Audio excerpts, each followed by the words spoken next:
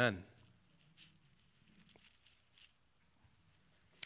Power and authority. Do you know what the difference is? We implicitly know the difference. Power refers to your ability to bring about your will. The ability that you have to effect your will on those around you or the environment around you. Okay? Authority refers to the right you have to enforce your will on others around you. When we speak of power, we speak of one's strength or the force one can muster to accomplish a task. But when we speak of authority, we speak of the legitimacy one has to exercise force. Okay? So authority inherently refers to legitimate use of power. Legitimacy. We kick back against authority. Even legitimate authority. We kick back against it. I think that it's part of what it means to be an American. You know, to have this deep-seated distrust or perhaps suspicion of authority. Who are you to tell me I can't do that? Who are you to tell me I have to do that? This is America. I'll do what I want. Right? People went up to Alaska, and Alaska's being ruined by Americans moving up there, but people went to Alaska so they can do just that. Do what they want to do. We kick back against authority. We have a love-hate relationship with it. Okay, we love it when we can put someone in power who imposes our will on people, but we hate it when the other side or someone else has the say and they're imposing their will on us. It's this complicated thing that we have as people precisely because we want our way done on earth as it is in heaven, or so we think. We want our will to be done, and when we can extend our will and have some representative of that will act on our behalf, we're happy. But when someone else does it, we're not happy at all. We can think back to the election. You know, people were making a big deal about Trump not saying that he would support the results of the election. And then as soon as the election happened and the other side, who had just been complaining that he wouldn't support the decision of the election, they had a hissy fit, didn't they? Hypocrisy floods the human race, not just a political party. We don't like authority. We kick back on it at the home. In the home, we kick back on it in the schools, in our workplaces, we kick back on it in the church. In fact, I would dare say we kick back on it even in regards to God. Who's God to say? And I think perhaps this is even more so the case when it comes to the person of Jesus. Precisely because so many false images of Jesus have been constructed, where in many cases he's presented as the perfect boyfriend, if you listen to a lot of contemporary music. Or he's a great life coach. He's a great sage who comes along and offers you some great principles, but ultimately, he's just there to be your buddy or your pal. He's there to golf with or shoot hoops with or whatever. That's what a lot of people have come to think about when it comes to Jesus. And so when it comes then to a point where Jesus is telling us to do something, who are you to say?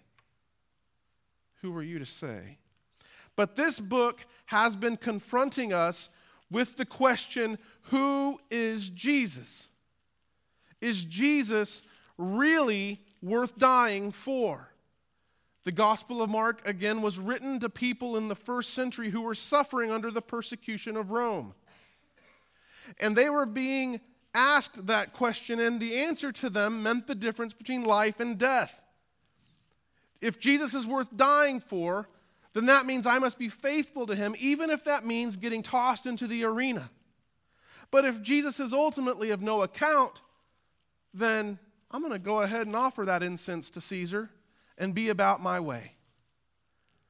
So your Christian life, your eternal life, is bound up in you answering the question, who is Jesus?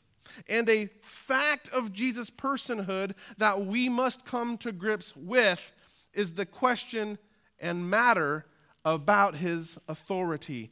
Is Jesus an authority? That question has practicality whether you're an unbeliever here today or you're a believer. For those of you who are here, and I don't know the heart of you, I don't know your heart, okay?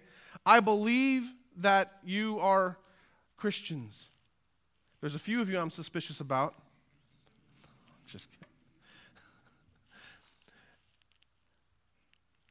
But there may be some in here who are questioning and doubting. There may be some of you who are here primarily for cultural reasons. And you think that perhaps that Jesus is not one who you have to seriously reckon with. The fact of the matter is, when Jesus says, I am the way, the truth, and the life, no one comes to the Father but by me, and you have the approbation of the Father, this is my Son, listen to him, you are then confronted with the authoritative statement of the Father verifying that Jesus does in fact have authority. And so your eternal destiny hinges upon whether or not you will recognize it and respond. And believers, we kick against the goads. We kick against the goads. Have you ever seen movies, perhaps? I'm not sure any of us live in a place where they old school farm and they have an ox pulling a cart. But maybe some of you have in a movie, or maybe you've been to some place in the world like I have where they do that, and they poke the ox to keep it moving forward. And the animal will kick back against it, wasting time and energy. It's a futile attempt to resist the inevitable. We kick against the goads. God wants us to prosper and flourish in our faith. And yet, we keep forgetting that the rules and the precepts and the commandments and the law that God has for us is for our good. And so instead of saying, yes, Lord, you have the words of life, and running to him, then we find every excuse we can to not heed or to reinterpret, so that way Jesus turns out really saying what we knew all along. We kick against the goads and make life harder and less enjoyable than our Father would have for us. Now that right there brings me to it. If you're doing Christianity right, sooner or later you're going to find yourself at odds with Jesus, because you have a will and he has a will, and you want your way to be done. You have your tastes, you have your interests, you have your desires, and sooner or later you're going to find those tastes, interests, and desires, priorities even, at odds with those of Jesus. And the question will be then, what do you do in that moment? Do you rebel? Do you resist? Or do you comply? Now, if on the other hand you're thinking, me and Jesus are always on the same page. If you're looking at me going, Ben, that's crazy talk. All of my priorities line up with Jesus' priorities. Every dream I have, Jesus is cool with. He gives me a big thumbs up every day. Well, I'm sorry to say, but there's no way that a sinner is always in sync with a sinless Creator. And if Jesus is always on the same page with you, then the Jesus you're thinking is on the same page with you is a construct of your mind. The real Jesus is a lion, and he reigns. And he points out where we are in darkness, because we must have light in our lives, or we will never, ever, ever walk into his path. So if that never happens, be wary and turn. In this passage, which is all about Jesus and his authority, we learn three things. We learn the fact of his authority, we learn the nature of his authority, and we see the application of his authority. Because whatever else this world may tell you, Jesus is the authority. And as his people, we recognize that he is king. And so we are obligated then to follow his commandments and his precepts.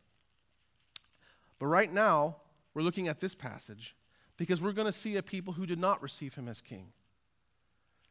And so we see the fact of Jesus' authority asserted in this context then, starting at verse 27. Now, to set the stage, you got to remember that it was just the day before. If you go back up to chapter 12, or to verse 12 in chapter 11, Jesus is en route into Jerusalem. On his way into Jerusalem, he sees that fig tree. He curses it.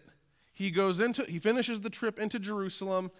He disrupts it. He kicks over tables. He drives people out. He shuts down the operations of the temple. And then he goes home. The next day, as he's coming back to Jerusalem, we read that Peter, hey, that fig tree you cursed is dead. And that happens. And then they finish their trek into Jerusalem, which is where we begin right now. So this is just the day after he had just purged the temple and shut down operations in the week leading up to Passover. So he picked like the busiest time of the year to make his statement. And he's walking around the temple. Now, what this signifies then is it verifies he had just done a symbolic prophetic type act. If you remember last week, I said that his actions in shutting it down were very much in keeping with the actions that prophets in the Old Testament would take when they would take a symbolic act. Because the very next day, business is back as usual. Everything's up and running the way it was before. And he's not doing it again. He doesn't shut it down for a second day in a row. He's just walking around the temple. But the religious leaders are really, really angry. And so they immediately seek him out. In verse 27, it says that they saw him and they come up to him, the three groups, the chief priests, the scribes, and the elders. Now they come in mass. So by saying that all the groups came, you see that he really ruffled feathers, and they're trying to impress upon you that they came as a show of force. They're coming as a group in all their glory and all their fury. And they want to scare him. They want to intimidate him. They want to put him in his place. And so they come up to him, and this isn't a question, okay? This isn't a question. This isn't a Q&A session. This isn't an interrogation even. If you look in verse 27, or in verse 28, it says, and they said to him, and then they ask him a question. What this means is they said a question. They didn't ask a question. If you look down at what Jesus does in verse 29, when Jesus says, I will ask you a question, okay, that's the Greek word that means he's actually posing a question to them. In verse 28, when they say to him, that's the word for just speaking, a declarative statement. What this signifies then is they're doing what we oftentimes do. They're making an assertion in question form. The question that you hear is, by what authority? But they're not really asking a question about authority. They're saying, who do you think you are? You don't have any authority here. That's what they're asserting. They're accusing him, even though it comes in the form of a question. Now, they're thinking in terms of human accreditation. In their minds, there's only two groups who could have given him authority to come in and disrupt the temple like he had just done. One was the power of Rome, but they know that wasn't going to happen. Or in their minds, they're the authority. So they would have been the second group that could have given him authorization, and they sure didn't do that. So that leaves Jesus flapping out in the breeze, or so they think. You operated without any authority. Who do you think you are? They, like we so often, want to know, who do you think you are? Who has given you the permission to tell me this? What is the lawful authority that you have to impose and disrupt my life? We want people who are accredited and certified, or else they're not worth listening to. When I read this and I was thinking about that, I thought of that old Frasier episode where Frasier and his brother Niles, if you remember that series, they're both these very well-educated, hoity-toity, snobby psychiatrists, but they're always bickering and fighting. So there's this episode where these two guys who have both gone to the most prestigious psychiatry schools, they go to get counseling about why they as brothers can't get along. And they're in this counseling session, and the counselor is just busy telling them how dysfunctional their brotherly relationship is. And after a while, this counselor gets frustrated, and he decides to go to the restroom to take a break. And while he's gone, they're sitting there berating this counselor about how dumb this guy is. And they look and they see that he has his diploma on the wall, and he went to some no-name school. Well, this guy's he doesn't know what he's talking about. He's an idiot. And so they slap each other on the back and they walk out. Okay? We do that. If someone does not meet the standard of credentialing that we want, we go ahead and dismiss them. And that's exactly what the Pharisees and the Sadducees, the scribes, the chief priests, and the elders are all doing here. Jesus, you haven't got the accreditation of man. You have no authority. You have no authority. Now, far from being put in his place when they say this to him, Jesus shows that he's in control. In fact, if you look at verse 29, he turns the tables on them. He employs the Socratic method, in a sense, but he turns the tables on them by showing, I'm not only not intimidated by you and your pretensions of authority, I'm in charge here. So I'm going to ask you a question. And if you answer me, then I'll respond to your question. And then he follows it up with a second, answer me. At the end of in verse 30, at the end of asking about John's baptism, he makes the demanding, answer me.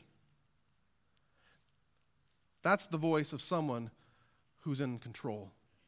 That's the voice of someone who's in charge. He is not out of his league. Have you ever wondered why, of all the things Jesus could have said, why he says, tell me about John's baptism? Have you ever wondered that? I mean, if I was in Jesus' shoes, and I suspect if you were in Jesus' shoes, at least some of you who are like me, you would have said something like this: my authority's in your face, pal. I heal the sick. I cast out demons. I suspend the laws of physics and walk on water. I create matter out of thin air. That's my authority. Okay? But Jesus doesn't do that, does he? Nor does he say, I operate on the authority of the Father. Instead, Jesus asks them a question about John. Have you ever wondered why? How does John and his baptism even factor in here?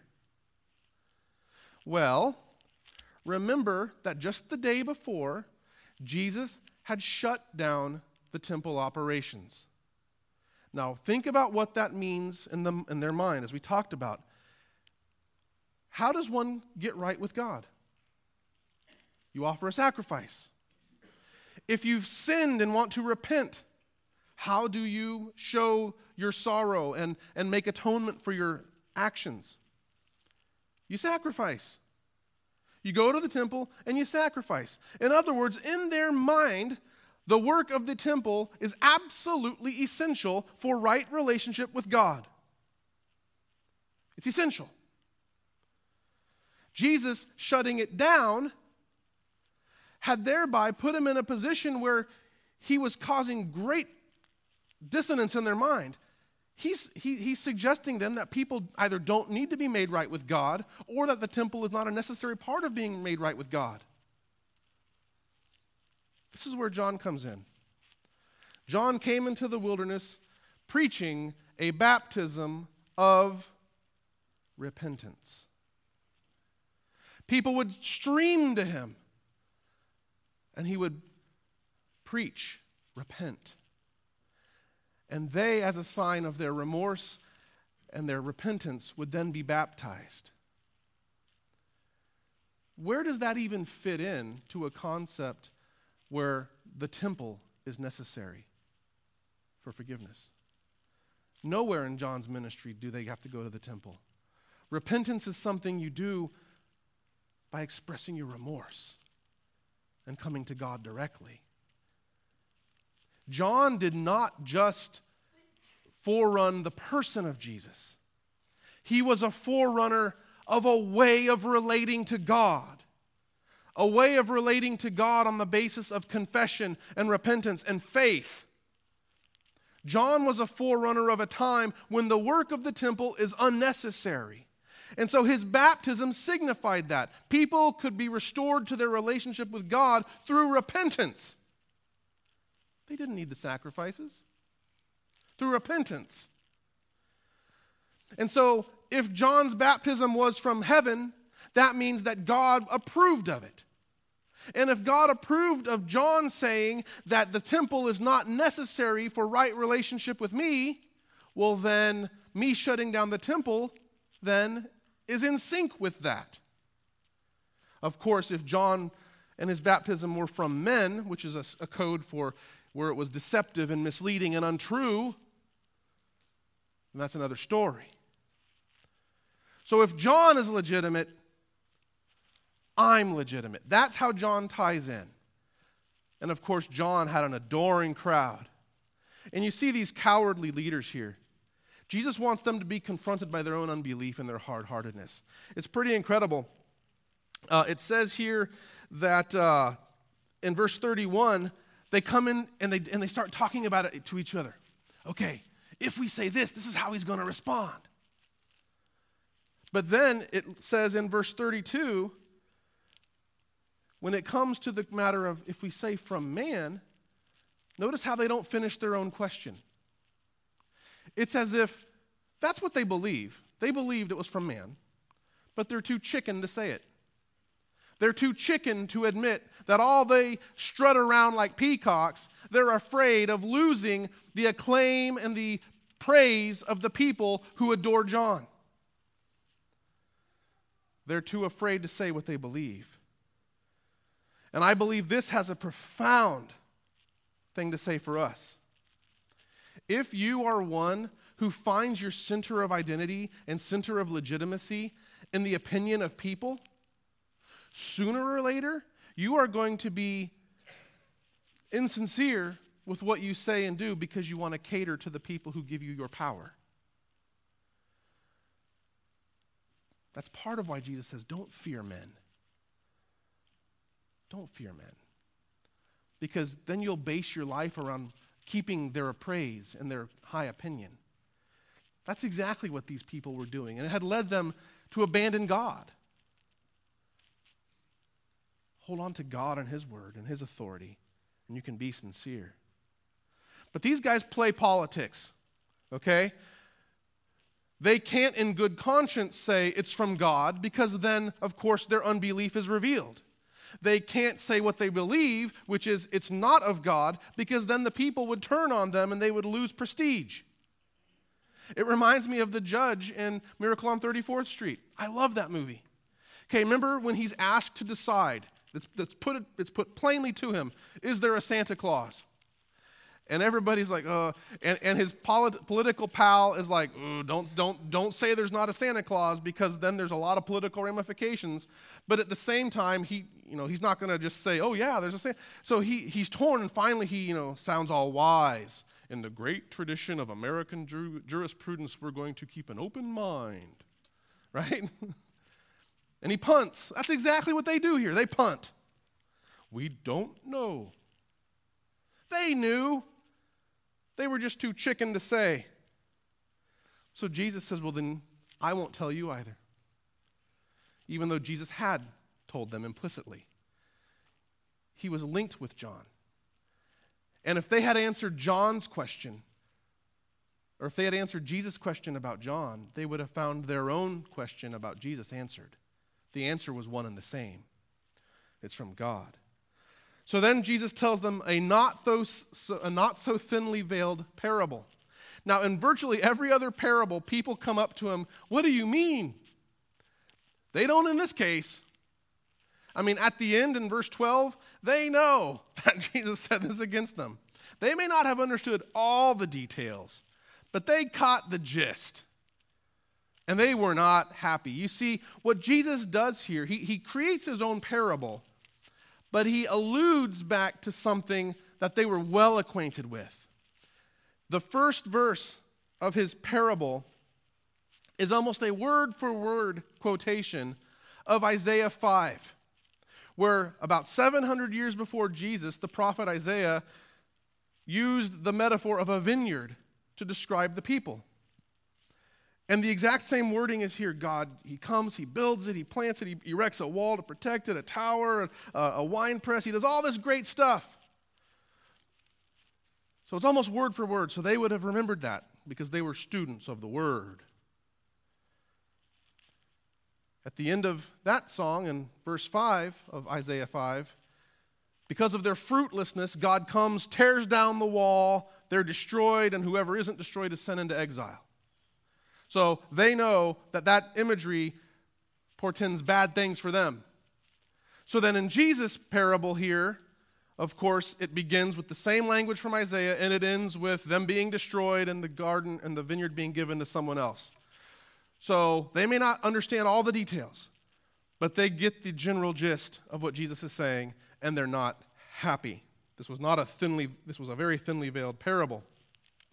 So, but notice here that after sending so many people, they thought the son was so little account that they treat him utterly shamefully. Not only do they kill him, but they dump his body over the wall. Don't even bury him, so that he'll serve as carrion for wild animals.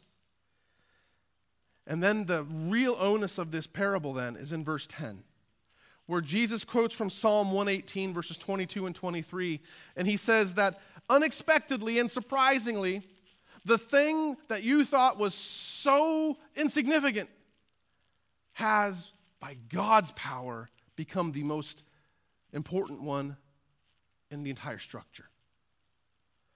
The stone that the builders rejected has become the cornerstone.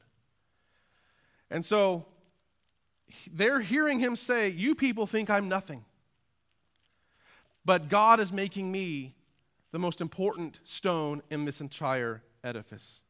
Okay? So Jesus is the Son of Man. He's the Son of God who has the approbation of the Father. And we have to listen to him because his authority is a fact. But here's the problem for us. All of us are like these tenants. God has not just given care and attention to the church or to Israel. He's lavished the human race with blessings and gifts. He sends rain on the just and the unjust alike. And we spurn him continually. And the end result of this is destruction. Now, there's no good news in that. But how do we get then from being these people who rebel continually to being people who embrace Jesus?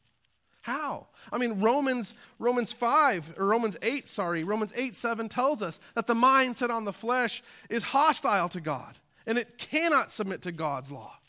In fact, Romans 8:8 goes further and states it very bluntly, those who are in the flesh cannot please God. So how do we get from there to being children at the table? How? If we're continually spurning God's blessings and God's gifts, how? It's because God is a converting God. And you read about it in Jeremiah 31, where God says that he will he will put his law into their hearts, and he will write it on their hearts. God does open heart surgery on us.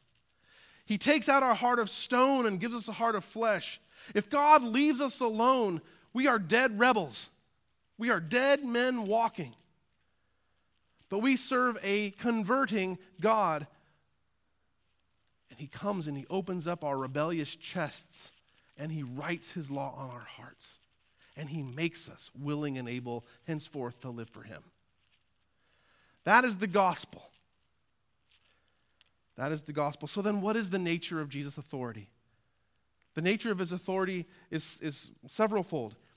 His is a patient authority. If you look at this parable over and over, in fact, he presents the human landowner almost as ridiculously naive. I mean, how many times would you send somebody, if you were in this landowner's position, how many times would you send somebody and have them get killed or beat before you realize that the tenants weren't going to reply and respond? But the landowner is patient. He's patient. He's patient. He sends everybody he has until he's down to his son. And then he sends him. He's patient. It's decisive. At the end, every knee will bow. Okay? At the end, there is justice. You may think that God's failure to act in the now is a sign that he's either ignorant or that he's not paying attention. But God's authority is decisive. He's a providing authority. Notice at the beginning, he sets this garden up with everything that it needs for success. And that's exactly what he does for you and for me. He rules for our good. Did you know that the reason Jesus reigns is to ensure that every one of his elect comes to faith? He rules for your good. He's not trying to use you. He rules for your good. And he's an abiding authority. He says in verse 10 that he's the stone that the builders rejected. The stone. You'll learn in Daniel chapter 2 that there's this image that Nebuchadnezzar dreams about. And this image gets struck by this rock that's hewn not by a human hand, and it comes and it smacks it, and the whole image crumbles away. And that stone becomes a mountain that fills the earth. And later in that chapter, we learn that that stone is a kingdom that is set up by God. This is Jesus. He's the stone that is the cornerstone of a kingdom, and it grows and fills the earth. His kingdom is forever. So how do we apply that? Well, right now, many of you are bored. I thought about that. I thought, as I preach this message, I'm going to bore some people. So actually, as I thought about it a little bit more, BORE is the acronym here. B, believe him. Believe him. Believe that he is the way to God. Believe that he's acting for your good and that his precepts for you are good. Believe against all the voices of the world, the flesh, and the devil that you are safe and secure in him. Believe him. Oh, obey him. He is Lord. Obey him. If you kick against the goads, what happens? You burn energy. Okay? He wants your good. He wants his glory. He wants people who don't call on him yet to name him as Savior. So obey him. 3, or R for BORE, R, represent him. Okay? Specifically, act in his name with confidence. As soon as you start proclaiming the gospel to people, they act like you're making something up or that you're being audacious and operating on your own authority. When you act on Jesus' authority, you have great power. As a parent, as a spouse, as a worker, represent him. E, entreat him. The last several passages have been about the importance of praying fervently and expectantly. Do you pray vigorously? Or is it just a little ditty you do on Sunday mornings? If he is authoritative, and if all authority in heaven and earth have been given to him, then entreat him. And he's gracious and generous to give us what we need. So you may be bored, but remember that I thought about that, and BORE, believe him, obey him, represent him, and entreat him. Jesus is the authority. Will you submit to it? Let's pray.